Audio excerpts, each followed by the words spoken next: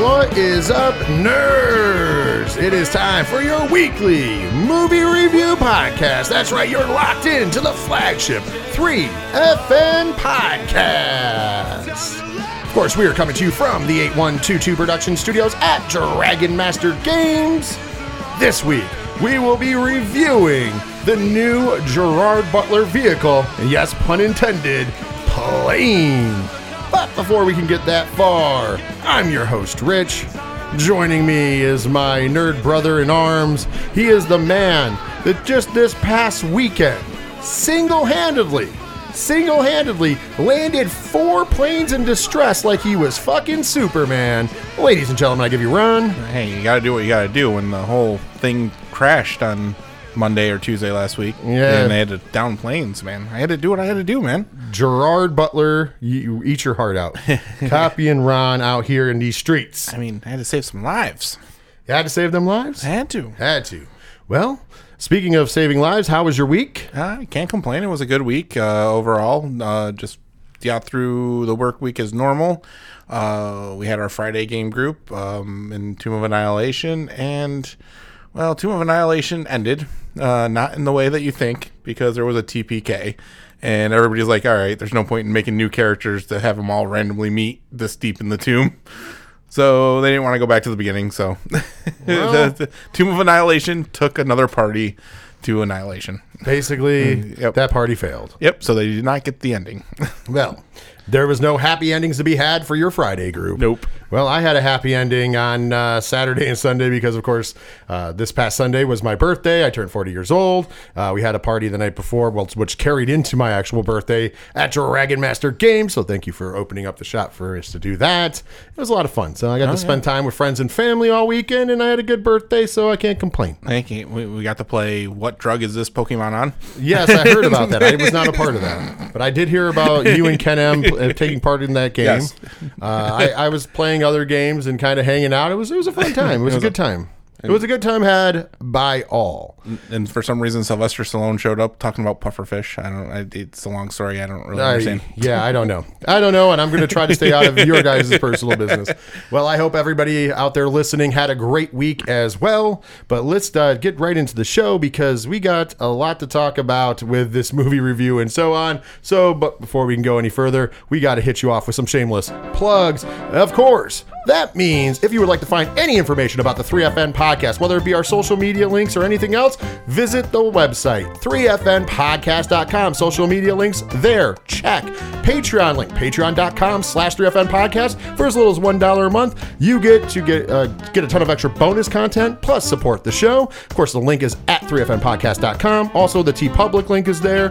The link for friends of the show, like the ODPH podcast, is there as well. There is a link for the 3FN podcast and 607 TWS there, as well as the musical directory featuring the bands who allow us to use their music, including the band who does the theme song for the 3FN podcast, and that is Shout at the Robots. Check them out on Spotify, YouTube Music, and Bandcamp.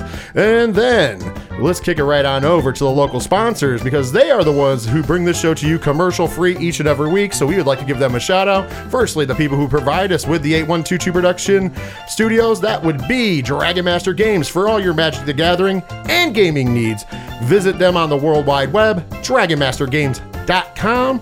Then our good friends over at Rex 2 Rods Auto Detailing. If you live in the 607 and you need your car brand new and clean, give them a call, 607-644-3389. Tell them the 3FN podcast sent you. And then our good friends over at Sci-Fi Horror Fest going down August 25th and 26th in Vernon Downs at Vernon, New York. Go ahead and check out for all ticket information. Celebrities are going to be there, vendors and everything else. You can find that at sci-fi-horrorfest.com. And last but not least, our newest sponsor, Dubby Energy. They have just waged war on big energy. Join the revolution. Visit them at dubby.gg. That's dubby.gg. Check out all their great products. And if you would like to purchase something and give it a try for yourself, when you get to checkout, use the promo code 3FNPOD. That's the number 3, FNPOD. And you will get 10% off at checkout. And guess what? If you like the products, you can use that code every time you go to dubby.gg. And thank you so much for being the official energy drink of the 3FN podcast. Yeah.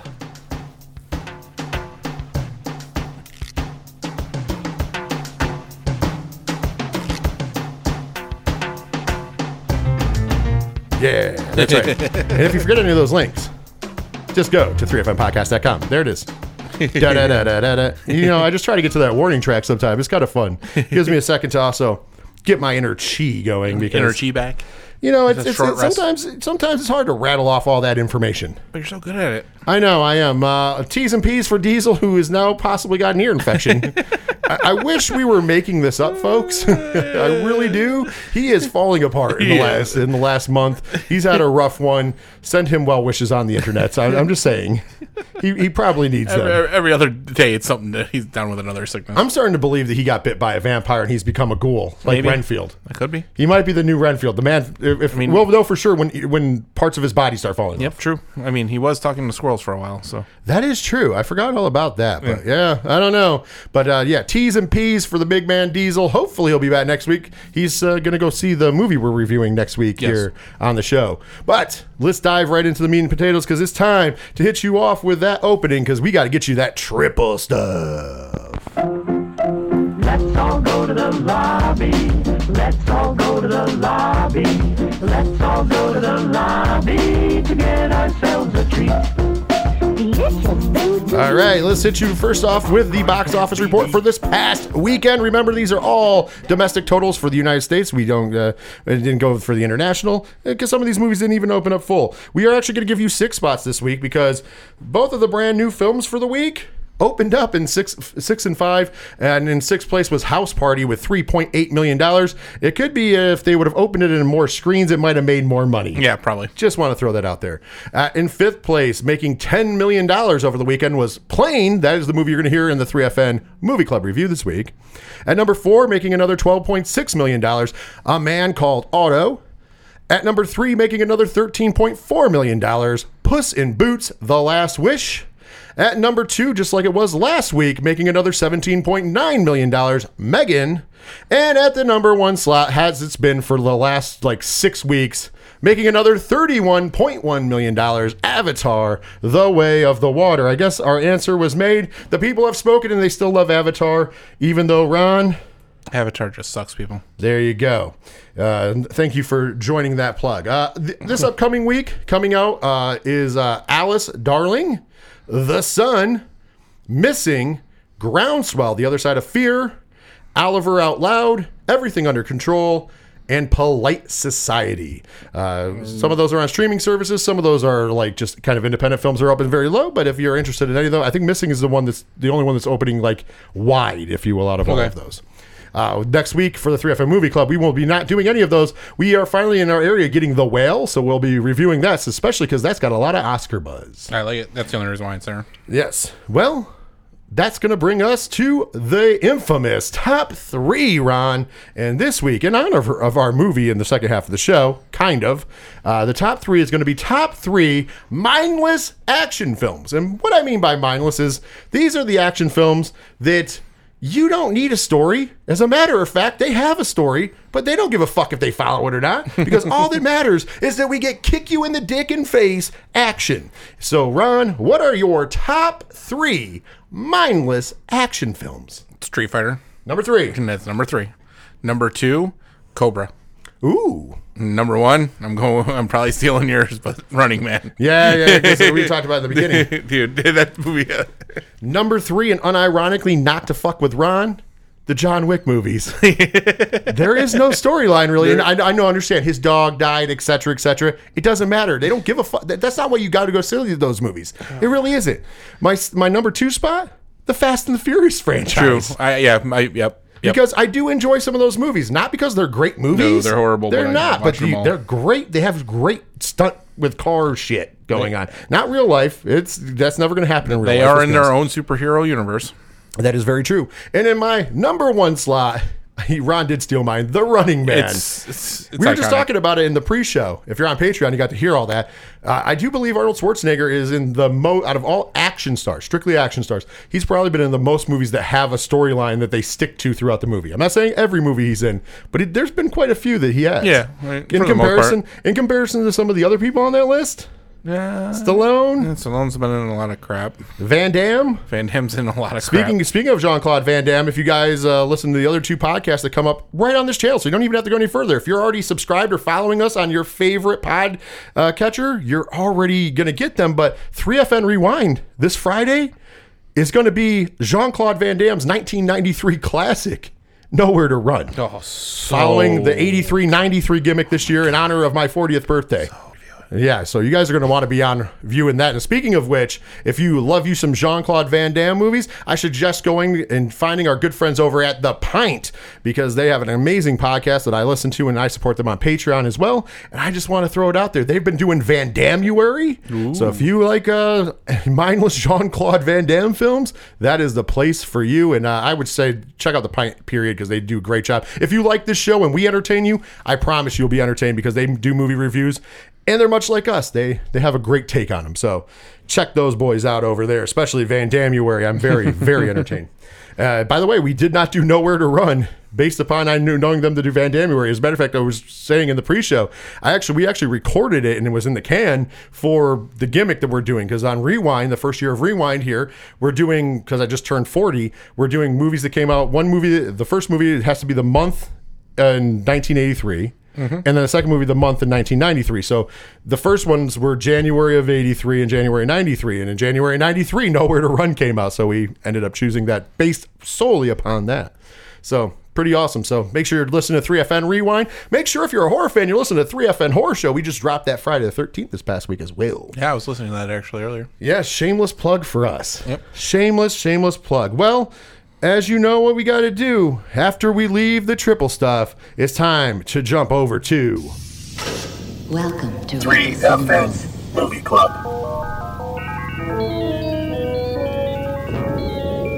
Refreshments are available in the lobby. And please, keep our theater clean by disposing of trash in specified containers.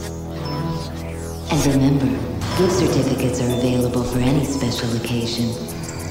Enjoy the show.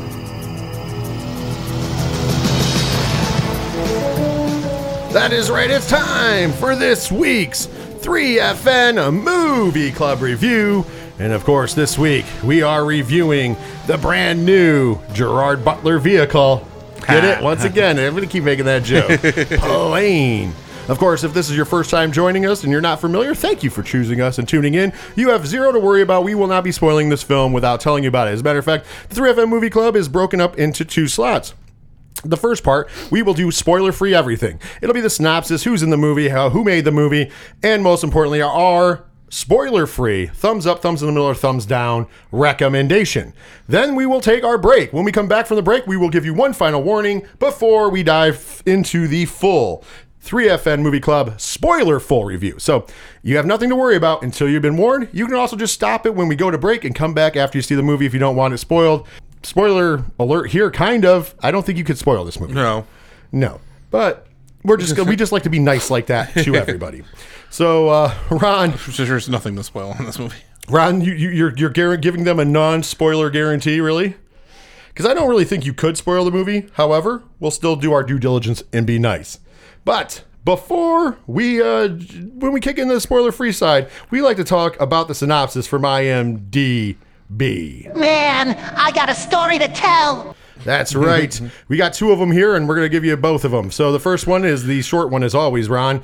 A pilot finds himself caught in a war zone after he's forced to land his commercial aircraft during a terrible storm. No. I don't even think that's even close. Not even close. This one's a little longer.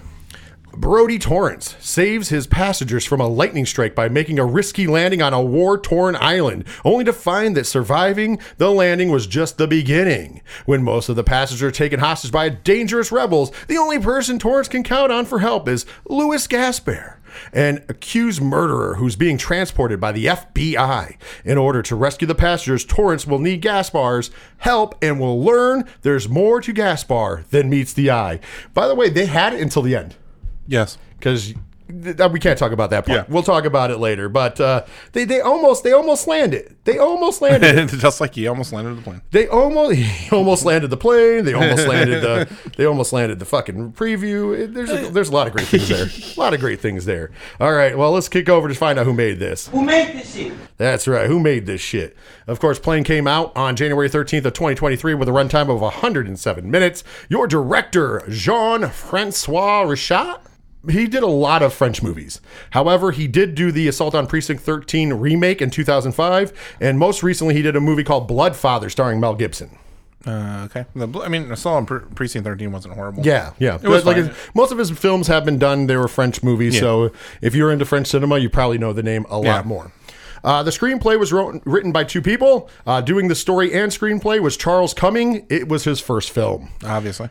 J.P. Davis was the other person who was there. His first movie was Fighting Tommy Riley in 2004. He also did The Neighbor, and most recently, other than this movie, in 2022, he did The Contractor. I do believe that was a direct to Hulu or Netflix. Yeah, that's right. Okay, yeah. Your director of photography on the film was Brandon Galvin. He did Rat in 2000 as his first movie. Okay. But then he did some interesting ones that you've definitely heard of. He did Behind Enemy Lines, Okay. Flight of the Phoenix, Immortals, Escape Plan. Speaking of Rambo, he did Rambo Last Blood. And very recently, he did The In-Between in 2022. Okay. So, I mean, he's got a little bit of he definitely has an action background. Yeah. You could call him Action Jackson. Whoa. You see what I did there? I see what you did there. I'm picking up what you're putting down. Well, now that we've found out who made this shit, it's got to get over to who was in this shit. For the love of God, will someone please punch me in the face so I can see some scars? That's right. Of course, this movie stars Gerard Butler, who plays Brody Torrance. Of course, we all know who Gerard Butler is, but he started his career in a movie called Mrs. Brown in 1997. You've seen him in Dracula 2000, Reign of Fire. 300 is where most people got their first real taste of him. Yes. Rock and Rolla, Gamer, The Bounty Hunter, How to Train Your Dragon, the entire series. And then he was in the entire Has Fallen series. So Olympus Has Fallen, London Has Fallen, Angel Has Fallen. He was in that wonderful movie called Geostorm. And most recently, obviously his most recent film is Plane, but his most recent film before that, Cop Shop. Oh, that's right. That was very entertaining. I didn't realize he got his late start so late. 97? Yeah, 97 was his first movie. Wow. Next up was Mike Coulter. He played Louis Gaspar. His first movie, believe it or not, and nothing else, not even on TV before this, $1 Million Baby in 2004. Yeah. Well, He was in that. He was also in Salt. He was in Men in Black 3, Zero Dark 30. I'm Charlie Walker, and for all of us comic book nerds, we know him as Luke Cage in the Marvel Cinematic Series, if you will. I don't know, TV shows. Maybe he's coming back, maybe he's not. I don't know, but I do like him. Hey, I like him. I like him as Luke Cage. They should just put Luke Cage in that role. That's pretty true. Daniela Pineda played Bonnie. She started her career in Newlyweds in 2011, but you most know her for Jurassic World Fallen Kingdom and Jurassic World Dominion, and she was Faye Valentine in Cowboy Bebop. Yep. That's why Ron really remembers her. Oh, she's so hot. Tony Goldwyn played Scarsdale, and he's the last star. We're going to list him off. He got his start. His first movie ever was Friday the 13th, Part 6. Okay. But most people would know him as the asshole villain of Ghost. Yep. He was also in Nixon, Kiss the Girls. He's the voice of Tarzan in all the Disney movies. Yep. He was in The Sixth Day, The Last House on the Left remake as he played the father. yeah, Remember he did, that? he did. Great movie if you've never seen it. He's been in the Divergent series, The Belko Experiment, which if you haven't seen that, that's something we're going to probably do eventually on the 3FN Horror Show. It's really good. Is it good? Okay. Really good. And of course, one of his more recent films, he was in King Richard with Will Smith. Yes. And since Will Smith won the Oscar for King Richard, and that's when it led to the slap, I feel like Tony Goldwyn has a part in the infamous slap heard around the world. Do you think that's reasonable? Yeah, Ron? I agree with you 100%. Well, we had some other stars in the movie. We're going to kind of just give some shout outs to some of the people that you especially might know. Paul Ben Victor's in this movie. Listen, he's one of those character actors that you know just from seeing him. Bald-headed older guy. He was on The Wire. He was in The Irishman, Get Hard. But he's been in movies since the early 90s. Like I said, when you see him, you know exactly who he is. You might not know his name, but you know exactly. Yeah, it was exactly who he is. Was it him in Agents of S.H.I.E.L.D. too? Yes. Yeah. He's been in a ton of stuff. Yeah. No, I was A making ton sure. of stuff. I thought that's who it was, but I. And then another shout out I definitely want to give here would be to Joey Slotnick, who played Sinclair on this. You would know him from Twister because he played Joey in there. He was Frank Chase in Hollow Man. Yep. He was in Blast from the Past, and he was in A League of Their Own. He's been in a lot of great movies. Once again, another character actor that when you see him, you're like, I fucking know that guy. And then I'm just going to give a shout out because this guy was fucking awesome in the movie, and he's normally a stuntman, so he doesn't get the due here. That would be Evan Dane Taylor, who plays Junmar, who is the head of the guerrilla force, if you will, the separatists. He's normally a stuntman. This was one of those times where he finally got a big role. So cheers to him. I thought he did a good job. I'm good with it.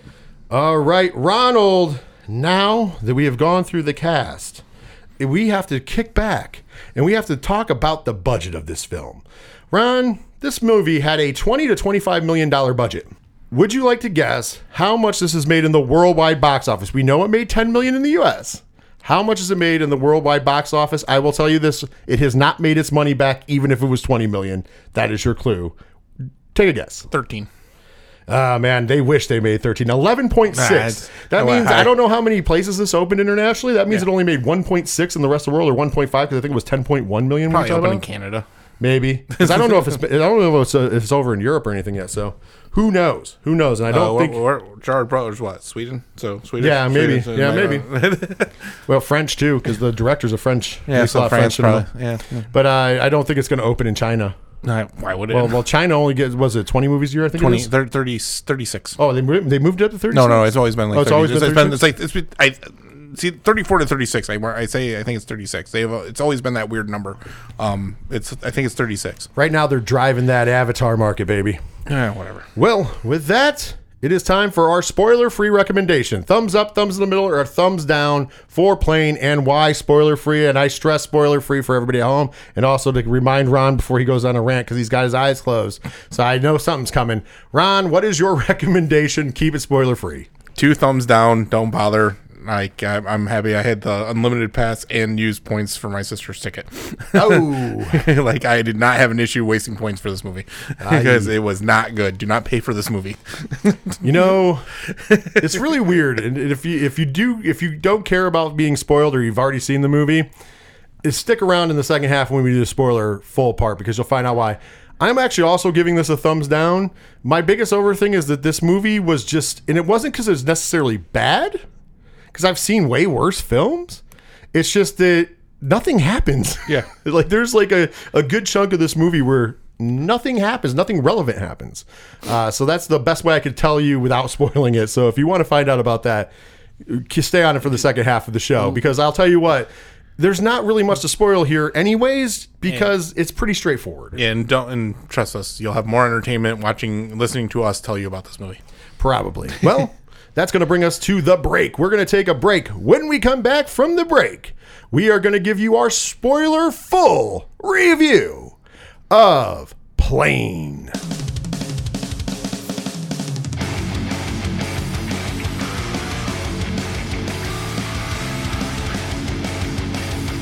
Hey, this is Bill Tash from Obscure Forum. You can follow me on Facebook at Obscure Forum. Subscribe to my YouTube channel, Bill Tash. Check me out on Spotify, or help me out on Bandcamp at Obscure Forum.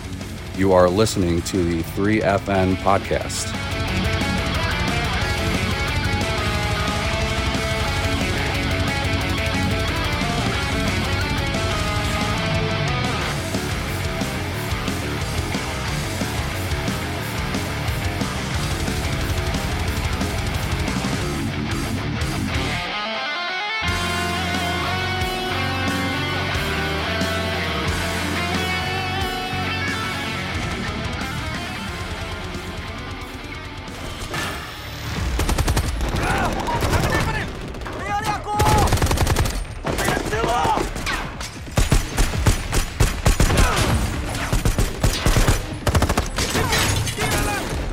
And welcome back to the 3FN Movie Club review of Plane.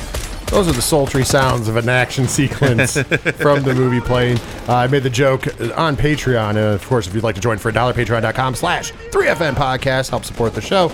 I mentioned that this is probably the best scene of the movie. It is. Probably the best scene of the movie. And all you hear is gunfire. So that tells you why it inspired the top 3 mindless action films. So it is now time to talk about the movie that we saw. It is now time to talk about Plane, and it is spoiler full. So as soon as we get done right here, I am going to say 3, 2, 1, and that is it. So if you have not seen the movie, you do not want it to be spoiled, this is your final warning. However, you don't care of it being spoiled, or if you've already seen it, stay in place and find out all that we thought about Plane.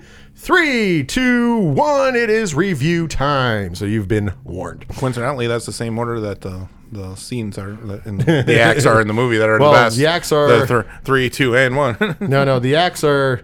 and then 3. This movie is... and then 3. There's introduction, kind of. And then there's no problem really. I mean, yeah, the plane lands and stuff, but yeah, let's just go. This is a really carried on the third act for any kind of entertainment. Listen, this is a movie that there is no reason to go full through. I'm going to try to. It's going to be kind of a skip through because there's not a lot that happens in this movie. This movie is 107 minutes long. 107 minutes long, so almost 2 hours, just shy. 147. 13 minutes short. It's closer to 2 hours than it is. 147. It's closer to 2 hours than it is to the hour it should have been for a television movie. Is all I'm saying. So anyways, this movie opens up and we get to meet our, protagonist, Brody Torrance, as he is going to his job to fly a plane to first Tokyo, and then that plane is going on to Honolulu, Hawaii. Yes. And we spend like literally the first 10 minutes of this film or better just dealing with him going there and his daughter going, oh, well, I hope you're not going to be late, Dad. And then him, mind you, his college-age daughter, I hope you're not going to be late, Dad. And then like him getting on the plane and meeting his co-pilot and then getting told that there's going to be a convict on board. Coincidentally. And there's only 14 passengers on this plane, on this full-size plane. Listen, it's New Year's Eve. It's a New Year's flight. It's a late plane. It happens. Okay. I'm just saying that 10 to 15 minutes to just do this portion of the film is a little long and obnoxious because none of the information is ever fucking useful. No. None of it. None of the information you find. I mean, other than the names of the people, because then you get to meet the stewardesses. Then you get to meet, the co-pilot. Then you get to meet, as they come on, you kind of get a feeling for how each of the fucking passengers is, which isn't even that important. Yeah. At the end of the day. No. Like, I don't need to see the guy clean down his seats with the wet wipes. You knew he was going to be a problem. Because he's a fucking asshole. And then you have the one guy who's jealous that his buddy used his flight points to get first class and he's sitting coach. With 14 people on the plane, I think they could have just put them all in first class. Yeah, pretty much. They should have just been like, everybody's upgraded today, folks. Yeah, especially if you have a convict on there. Yeah, just put the convict back in coach. Yeah. That's it. He's the only person serving coach. Yep. No, but that's not what we do. No, that's not what we do. Hey, we're going to upgrade you all to first class. Have a nice day. And if you used your points to get there, we'll refund those. Yes. Whatever. It's just like this whole ridiculous stuff. So then we finally take off, and literally we take off in the plane, and you're flying along, and we find out the only important piece of information. Because Ron, what did you tell me this movie should have been named? Plot armor of the movie. Okay, so the only important piece of information we learn is that they are going to be flying through a storm, and originally our pilot, our hero, Brody Torrance, says, why don't we just go around the storm? And the response from the guy who's in charge is, well, because there's only 14 people. So why would we waste another $12,000 in fuel to go around when we can just go through? That's fine. Be at 37 feet. You'll be 37,000 feet and you'll be fine. That's fine. You're going to be fine, Ron. Yeah. Which we know it's not. No, because the movie's called Plane. Right. So then we're flying along and then boom. They get hit. Lightning strike. Lightning takes out all the power. So then they got to fly down through the storm so they could try to see some land or make an ocean crash. The original plan was to make an ocean crash. Right. And they couldn't see land. Because they couldn't see land. And then all of a sudden they happened to just see it and went. But you got to remember, you're skipping something that's important because plot armor, for some reason, Nobody's getting cell service anyways. But for some reason, the FBI agent that's in charge of the prisoner is trying to make a phone text to somebody. His wife. And he drops the phone. Mind you, turbulence. And in a storm, they're trying to punch through a storm. And so he gets out of his seat to get the phone. And then a stewardess gets out of her seat to try to, stop him from getting his phone and get him back to his seat. And then they hit something and they both end up smacking and cracking their necks and dying off the ceiling. That's how you go from 17 to 15. Like that. Like that. Which is there's no point for it. Like, the only plot armor there is then that gives you the fact that later on one of the other stewardess grabs the keys for the prisoner, and that's how we end up with him out of the it's fucking it's just annoying. There's no reason for it. Well, if you had the FBI agent, he would never let him out of the cuffs. True. So then therefore you wouldn't have the person helping you. Once again, plot armor. That's the only reason there. So, of course, because it's a movie, and we're already... Sorry? Well, then the other plot armor is when they're crashing, is, when planes go down, they jettison their fuel. Because they're not basically a rocket and blowing up. So, the problem is, their one fuel tank can't jettison any fuel. So they have fuel for later. Oh, yeah. Well, I didn't even care about that because I knew what happened there, but it was stupid. So anyways, because it's a movie, instead of just making the ocean landing, no, they end up seeing fucking land at the last possible second, and there happens to just be a mining road carved in that they can fucking land on and keep the plane intact.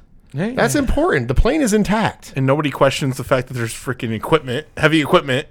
Yeah, there's fucking backhoes, and front loaders, and I think there might have been a bulldozer, and then there's tanks for water and other chemicals. Yeah, so we're just going to stay here because this seems like a good idea. Right. So anyways, that's where they end up. And then, of course, Brody's like, oh, I got to find a way to contact somebody. Okay.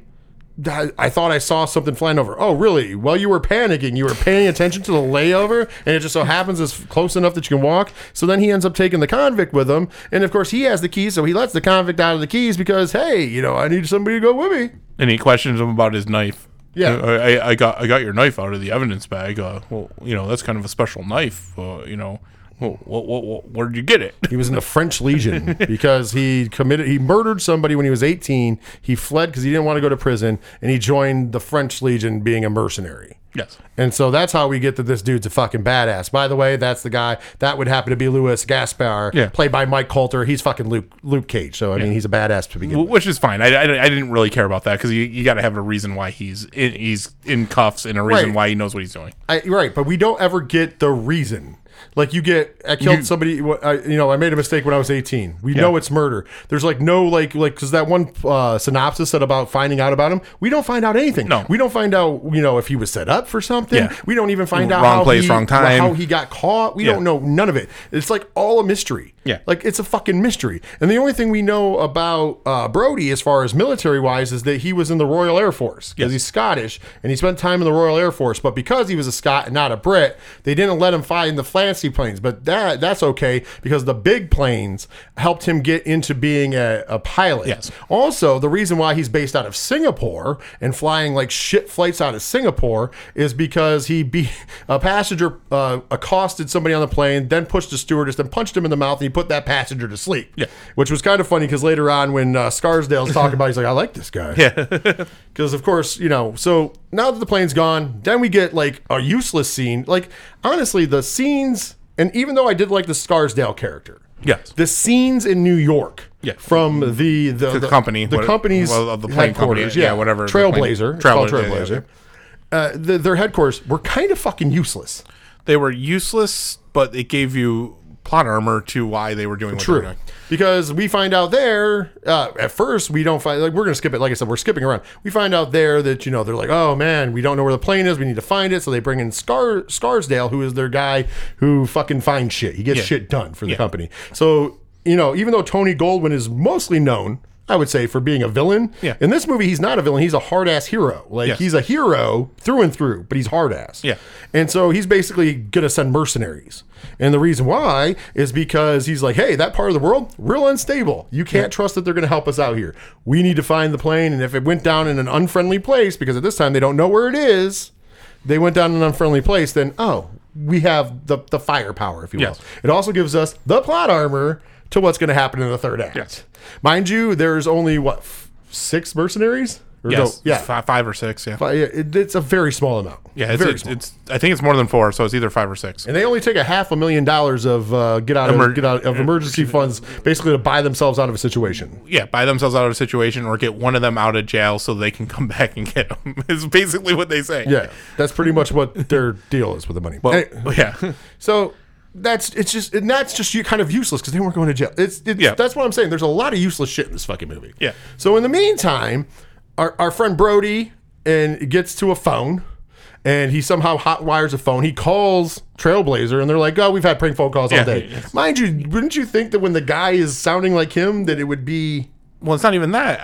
It's just on him. It's like, how doesn't he know his That's true. badge He number? doesn't know his badge number. And it was something simple. It was like 64433 or something. It was something stupid. Anyways. it was like 3 numbers and it was 5 digits. But you think you would look into it either way. Yeah. So then he has to, call his daughter.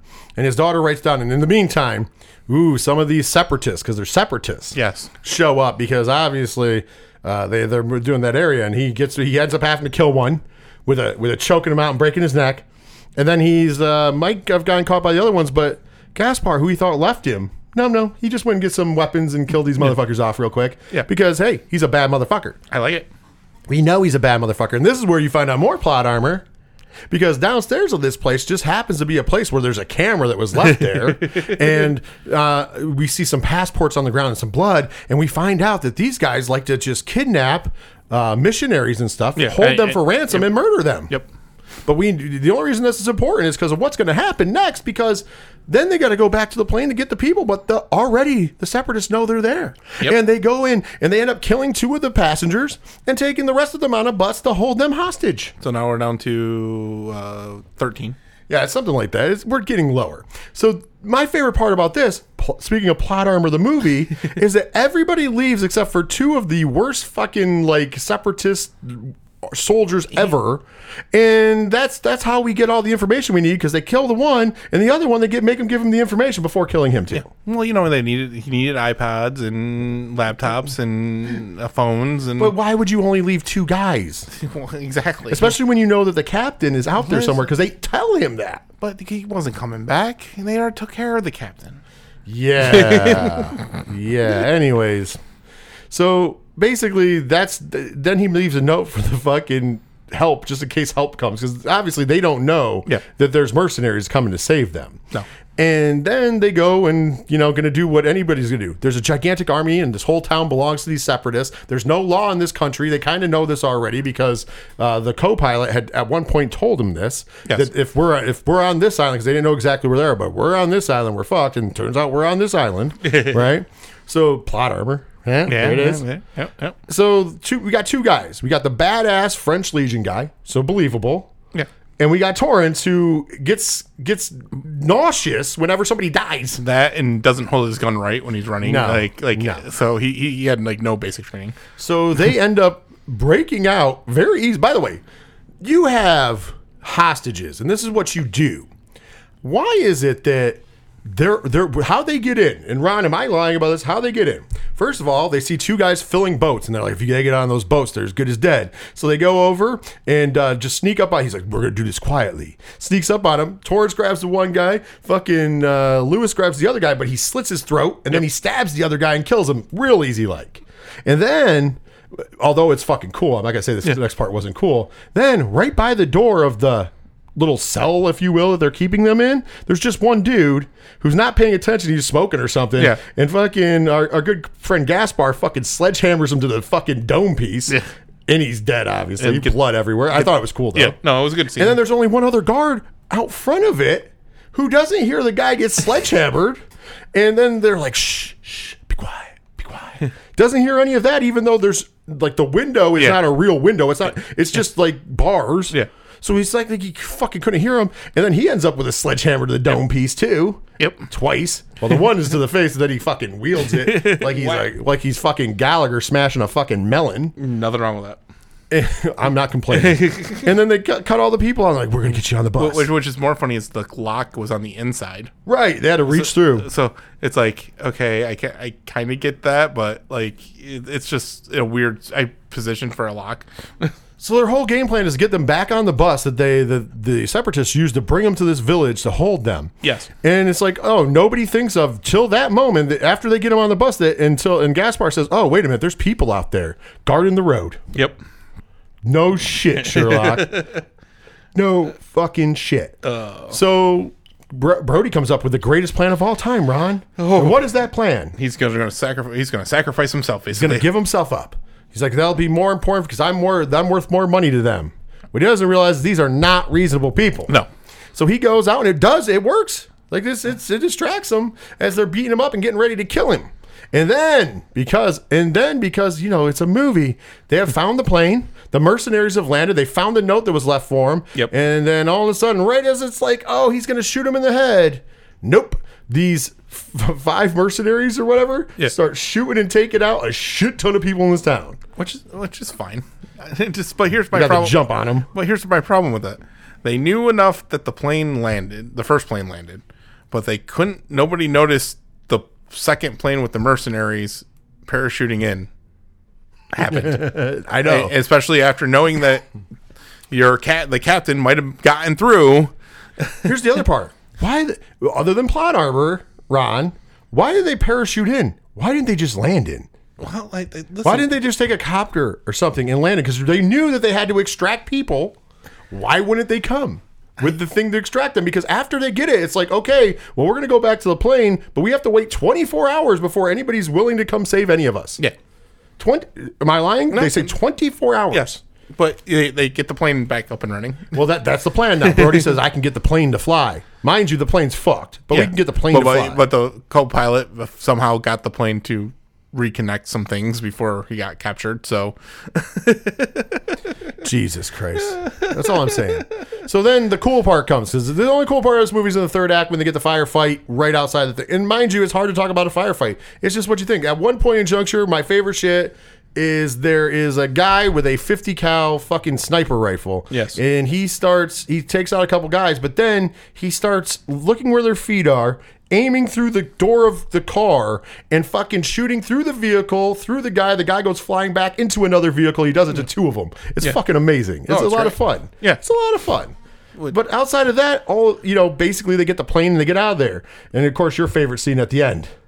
Oh yeah, with the final boss guy is the last guy left. He's got his rocket launcher. He's got his RPG all set up, ready to go, and like Hot Shots Part 2, they hit him with the freaking landing gear. Hit him with the plane and take him out before flying off. And of course, we're gonna crash, and then they don't crash, and then they make it to the island that just so happens to not be that far away, and land safely. Happy ending.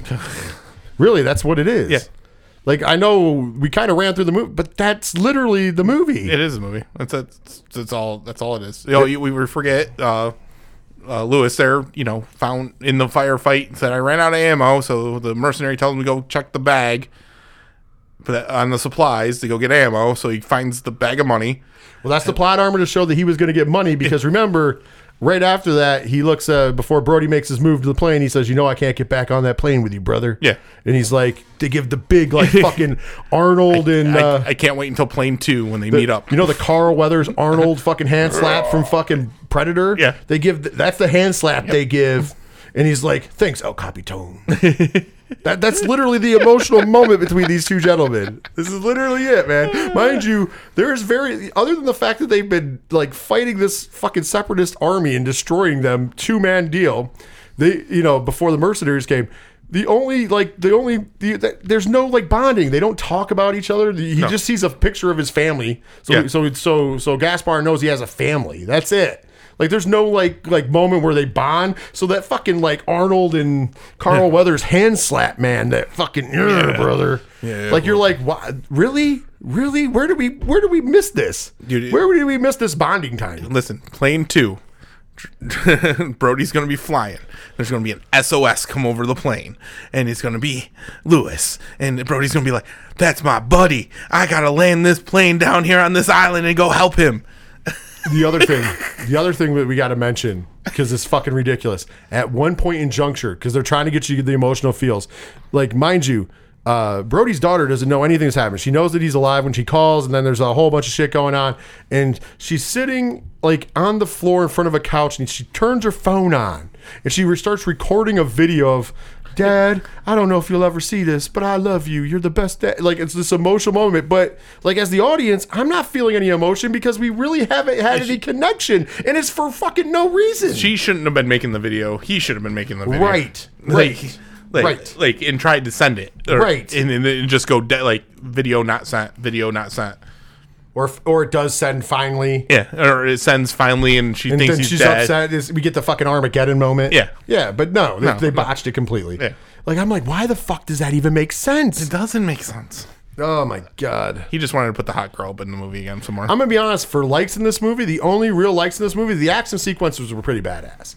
Like, a lot of it's kind of like close hand-to-hand, lots of blood, lots of gore. I thought they did a great job with that. It looked fucking real. Very entertaining. The firefight at the end is really good. I mean, the last kill was predictable and fucking tongue-in-cheek. And, of course, because Gaspar's staying behind, he takes out one of the guys who was going to take out the ship because the rocket goes by the ship. Right, but the other problem with that is he's in an open little field. And there's a ton of people. And then all of a sudden, all the rest of this militia or separatists show up. And he just fucks off. And he's just like, well, I got my bag of money. I guess if I stay low enough, even though I'm 6'3", big piece of chocolate love, I'm gonna be to sneak away. Dude, the best is he tiptoes out through the fucking bushes. It's fucking like, what the fuck is going on? He rolled a nat 20 on his stealth check. Fuck this, I'm out. You know what? Listen, earlier in the movie, he was going out. He was going out in a blaze of glory. He's like, I'm done now. I can go. I can just slink off into the fucking jungle. Like, what the fuck is going on? Like, how is he going to get off that island, even with all that money? He's got boats. Those motherfuckers are looking. He's one of the people who helped kill their leader. They got boats. Well, he's going to have to steal one of those boats. They're already dead. And they're all over. Well, there's all those people that showed up at the field at the end. Those people aren't dead, and they're pissed off that their leader's dead. That whole sneak back and get a boat and go. Duh. Okay. Well, hopefully. Hopefully. Those boats did not look like they were ocean ready, Ron. They did not. Anyways. No. You know what he should have done? If he was fucking smart, he steals the identity of the dead FBI agent and just goes back. Starts a new life. Because the guy's dead. You wouldn't know until they got back to the States, and they didn't go to the States right away. And the mercenaries might, or the mercenaries just take him with them as a part of their team because he was helping them out. It's not even that. You want to have one of the freaking passports they find from the missionaries be a 6-foot black man, right? That kind of resembles him. Then he becomes that person. But you don't even need that. You were with mercenaries. No, he could have just joined the mercenaries. It's just enough to get back to wherever you want to go with the passport and then disappear. Right, but I'm just saying, you don't even have to go that hard. You could just have him be with the mercenaries because they're mercenaries. Yeah. Hey, man, we fucking work great as a team. Come with us. You don't have to worry about getting into the fucking cops. Yeah. We'll protect you. Yeah, Boom. We got you. Even though that's the other thing when they parachuted in, even though the mercenaries, they show them at the airport to take off, but they never step foot on that plane. It's just background, and then they never show them on the plane, and then they just show them on the ground, so you never saw parachuting in or anything like that. You didn't see the remnants of a parachute. Nothing. There was no parachutes around, but all their stuff was there. So those separatists just got a bunch of free mercenary shit. Yeah, they didn't take it with them. No, he couldn't. So they just got a bunch of weapons, electronics, ammo. The only thing they don't get is the money because Gaspar gets the money. He's out. So let's just stockpile this separatist team and see what they do with it. Jesus, like it's not that it's like I said. I keep saying it's not that it's terrible because it's not. It's just there's nothing there. It's mindless, and then you got some the really only saving grace is the action scenes. You don't feel for any of the characters. Yeah. You don't feel for even though they try hard to get you to feel for some of them. Yeah. And just like at the end of the movie, what is the long hug between Bonnie and fucking Brody? She's like, oh, thank you so much. Well, that's the other thing. I mean, I get that he saved you, but what the fuck? No, but here's the thing. They just met. Right. In the beginning, she's like, oh, hi, I'm Bonnie. I'm Bonnie. I'm your head, whatever term they use. It wasn't head stewardess or flight attendant. I think she was the chief of the flight attendants. Yeah, I think that's what she said. Chief flight attendant. So, and then, but the one that died was one that Brody knew. Right. So why didn't they just make Bonnie the one that he knew? Also, how about when after they land the plane on the island and they're safe, he comes out of the cockpit and like those two girls, just the two girls, start clapping. Yeah. Like I'm like, who the fuck wrote this? Well, I know who wrote this. This is Charles Cummings' first film and J.P. Davis. That's who we got here. I don't know, man. Like I said, I don't. This is the hardest movie for me to actually score because on one hand, I'm like, it wasn't bad, but it wasted my time because there was no like, there's no. I'm waiting for Plane 2. It's gonna be amazing. I don't know if it doesn't make money. There will be no Plane 2. Oh, there'll be Plane 2. I don't think it's making money, dude. Dude, it doesn't matter. It's in trouble right now. It's Gerard Butler. It doesn't matter. It does matter. They don't. When he gets that SOS call over the plane, and he's got to land on another island. Unless this movie somehow fucking makes all the money next week somehow, which I don't know how that's going to happen.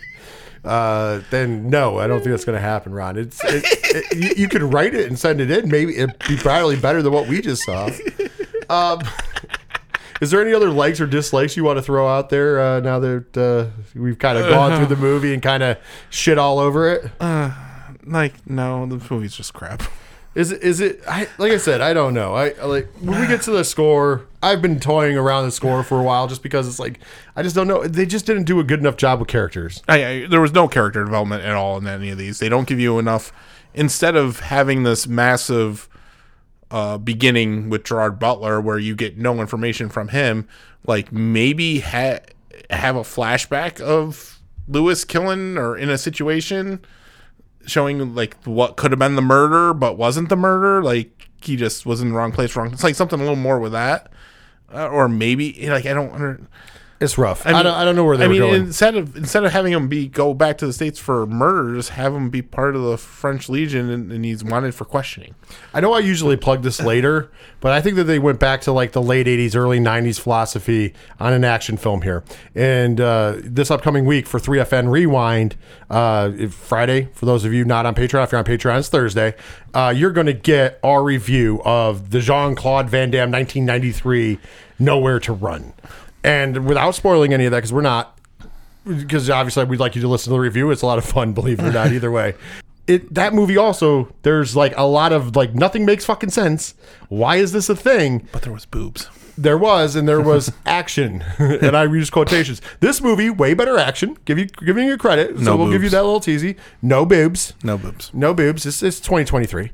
But here's the thing. My point is, this is the first, like, I know I've seen other action films recently, but this is the first in a little bit where it's just like, wow, they really didn't give a fuck about that story. No, they didn't. They were just like, this story is here loosely that we can change and meld and put all the plot armor on that we can just to get to the end game. Yes. That's all it was, just to get the end game. And it just, no. Yeah. I think that's going to do it for the actual full-on review. But before we can give you our scores, we need to find out the scores from around the internet. And you know the way we like to do that. It's time to play the game. Time to play the game. That's right, Ron. It's time to play the game. And of course, since it's just you, the way we're going to play the game is Ron is going to guess the scores from around the internet. If he comes within 5 points of the actual score, he gets the point. If he gets 3 out of 5 right, he beats the house. If not, the house wins. So, Ron, I'm going to tell you, this is going to be one of the harder ones. I will give you clues like I've been giving you, because I think that's only fair. However, I'm just going to tell you, it's going to be a tough one. Are you ready to play the game? If any of these are over 70, then they're wrong. All right, let's start with IMDb. Out of 10, using points, what did they give Plane? Your clue is, it is higher than a 6. It shouldn't be higher than a 6. I'm giving you a big clue to that. 70. So 7 out of 10? Yeah. You know what? You got it right on the money because it was 7 out of 10. Too high. All right. Metacritic. This is critic scores only. Metacritic's percentage out of 100%. I can tell you that it is lower than the IMDb score. 45. 45? You know what? You went a little too low. 62%. 62%. The Rotten Tomatoes critic score, I can tell you that it is around, somewhere around the IMDb score if you change it over to percentage. So that means it could be in the 60s or the 70s. 73. You're guessing a 73, and you get the point, 74%. Fucking too high. Rotten Tomatoes fan score. I can tell you the Rotten Tomatoes fan score is the highest score that this movie got, and it is above a 74%. 79. You're saying 79, and you got that one wrong. It was 95%. Who the hell's... No. 95%. That was the highest score. All right. It comes down to the last question. Will you win? Will you lose? Google users out of 100%. And I can tell you that it's the second highest score. So that means it's above a 74%. 85. You're saying 85. Is that your final answer? That's my final answer. Well, Ron, did you win? No. 93%. How is this 93%? Stop. Ron, 93%. So in order, going back through IMDb, 7 out of 10, Metacritic 62%, Rotten Tomatoes critic score 74%, Rotten Tomatoes fan score 95%, Google users 93%. I do not know what film these people went to see. Did they watch Airplane with Leslie Nielsen? Maybe they confused it. Who knows? Who knows? Well, now that we've gotten the scores around the internet, it is now time for me and Ron to give you our scores. Yeah, well, that's just like your opinion, man. Of course, we are going to start off with the nerd score, and that is on the nerd scale. The nerd score is simple. It is a recommendation score that we base off of our critic score and, of course, off of our entertainment value. That means if it's a lower you could be a lower critic score and have high entertainment value, and it can make the score go up, or vice versa. And we did have an example of that with Babylon. So that finally did happen. Yes. So now, with that, the nerd scale is as follows. A 1 is no. That means it's a terrible film that you should never watch. A 2 is you've been warned. That means it's not a terrible film, but it ain't a good film, so you've been warned. A 3 is, it's good. That means that it's it's an average movie. It's an average to good movie, like low end to good movie. It's not essential to see, but if you see it, it's not going to be a waste of your time. It's not going to be a waste of your money. But at the same time, it's not essential. You don't need to run out and see it.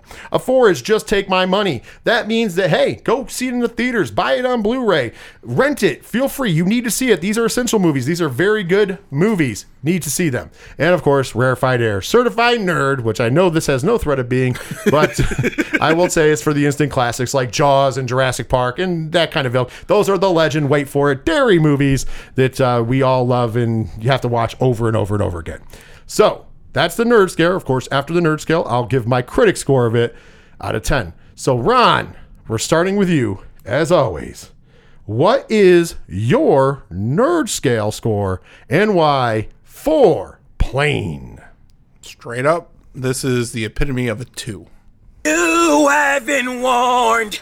It's not worth seeing. It's the action sequence at the end is a little bit what makes it worth it. If you're like the 5 shots they do with a 50 caliber, which obviously they ran out of money to do more, so that's why they stopped, because other plot situations, like they could have taken out all the vehicles, so then, and even possibly blown up the truck that had the RPG in it without knowing there was an RPG in there. But things.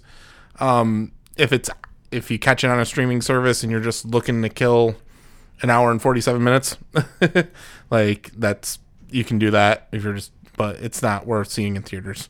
Yeah, I'm going to say this. You know what? I'll give it right up front. Well, actually, no. Let me say it like this. I juggle it around because, like I said, this is not a terrible film. It's shot well, and the acting for the most part is actually good. It's not like I should have said that when it was the acting's not bad in this film. It's not on Gerard Butler or Mike Coulter or anybody else in this movie. I thought that there was some really good. Tony Goldwyn puts in a hell of a performance. Yeah, really enjoyed his part in this movie. But at the same time, there's just no sustenance to it. There's or substance, or whatever you want to say. There's just nothing. It's bare bones. Yes. It's like there's no reason or rhyme or reason except for let's take this weak fucking story and then we'll put plot armor all over it. And then just hope you forgive it in the third act. And there's really not a lot of action until you get to the second act. Because even like the process of the plane going down, you never feel like they're in danger of crashing. Like I never felt like, I'm like just from the trailers alone, we know they make it to the island. Yeah. So you're like, okay, they're gonna survive. I mean, there was 2 people who died during the descent. They were like, okay, that's that's different. But then, like, after you get there, you get a lot more of fucking plot armor and shit before we ever see some action beats. Yeah. And then finally we get the action beats, and you're like, okay, this is what this movie led to. And like I said, the action and the gunfight scenes, they're good. But there's just nothing that made you fucking care. Yeah. There's just nothing that made you care. So I tossed it back and forth because, like I said, not being terrible, I'm like, well, where I can get it. But you know what? I'm going to agree with Ron. It's a 2, so... You have been warned. That's right. You've been warned. Don't watch the movie. But I will say this. If you do see it on a streaming platform that you have, turn it on if you ever have a chance and just fast forward till the gunfighting starts. Yeah. And just watch that scene. It'll be fun. If you can find in the movie where they go to the phone on the island, you don't really need to know any backstory anyways. Just go to that scene and watch maybe the last half hour of the film, pretty much. Yeah. And you might 40 even minutes or so, yeah. If you watch that last 30, 40 minutes... Yeah, you got everything else because you don't need anything else. The plane I'll tell you goes what, through a storm. When it comes out on streaming... I will get a time mark and I will update you guys through either social media or on a podcast of where to start the movie. I will go through because I can real quick go through. I don't want to buy or rent it, so I'll just go through and I'll get to the mark and say this is where you start the movie and watch it. And then actually, believe it or not, it might be just take my money if you just watch that part. I'm not gonna lie because that part's entertaining as shit. Outside of that, though, really, really big dud. Speaking of which. The action, acting, shooting style, and everything brought the points up, so I'm giving it a 4 out of 10. I know that doesn't sound terrible, but it's a below average movie, and it's really getting bolstered up by a really good last gunfight and some action sequences and good acting. Outside of that, it is not very good. That's where it drags it down. So, like I said, most of that score is coming from that last 30 to 40 minutes me and Ron just talked about. Outside of that, the rest of the movie, the other hour of the movie is like, bleh. Yeah. Who cares? Who cares? So that is going to do it for this week's 3FN Movie Club review of Plane. Next week, for the 3FN Movie Club review, we will be reviewing The Whale. That's right. It's finally come to our area, so we're going to go see it in the theaters, and we are going to review The Whale. Of course, that's got huge Oscar implications. I mean, there's some Golden Globe awards that came out for it, so we're going to talk all about The Whale next week on this show. And of course, if you're locked in and tuned in and already following and subscribing, you don't need to be forewarned about this. We have more than just one show on this channel. This upcoming Friday, 3FN Rewind, 1993 Jean-Claude Van Damme's Nowhere to Run. Check that review out on 3FN Rewind this upcoming Friday. And like I said, if you're already locked in and subscribing and following this, you already know that every other week you get 3FN Rewind or 3FN Horror Show on top of the main flagship 3FN podcast. So you're going to want to check those out. Well, if you would like to reach out to us and tell us what you thought about Plane or found out any of that information that I just talked about, you can find it at the one-stop shop, 3fnpodcast.com. There you'll find everything you need, whether it's the local sponsors, whether it's friends of the show like the ODPH, whether it is links to the show, whether it's links to the social medias, or the Patreon link or TeePublic link. It's all at the one-stop shop known as 3fnpodcast.com. Ronald, I do believe you have some business to attend to. 1 out of 10 stars, an effects-laden excuse of an adaptation. Many viewers of this film applaud its flawlessness to the book. However, they miss that while the film includes much of the book in it, more than necessarily in fact, it lacks the central story. That is, the story of a young boy who has suddenly had his wildest dreams come true and who now must deal with his newfound celebrity, his amazing magical heritage, and most of all, day-to-day life at Hogwarts with his friends and enemies. The movie is more preoccupied with populating Hogwarts with ghosts and moving staircases than it is with characters of any depth. Anyone from the book, Harry included, suffers from a serious lack of on-screen development. And as a coincidence, the story launches ponderously from event to event without the thought line that strong character development would bring. I, for one, am not easily impressed by effects, no matter how impressive, especially when they are as duplicitous subtitled to the real strength of the story, such as this character. 1 out of 10 stars. Harry Potter just sucks, people. Well, there you go. Send all your hate to Ron as normal. That's going to do it for this week's edition of the 3FN podcast. Next week, like I said, we are reviewing The Whale and talking the triple stuff with the box office top 3 and more. Until then, take care of yourselves, take care of each other, and most importantly, later, nerds. Later. Well, if you ever find yourself on an island that's ran by separatists and they're just killing off motherfuckers, find the most valuable person, point them out, sell them out, and try to become one of the separatists is my best bet for you. Harry Potter just sounds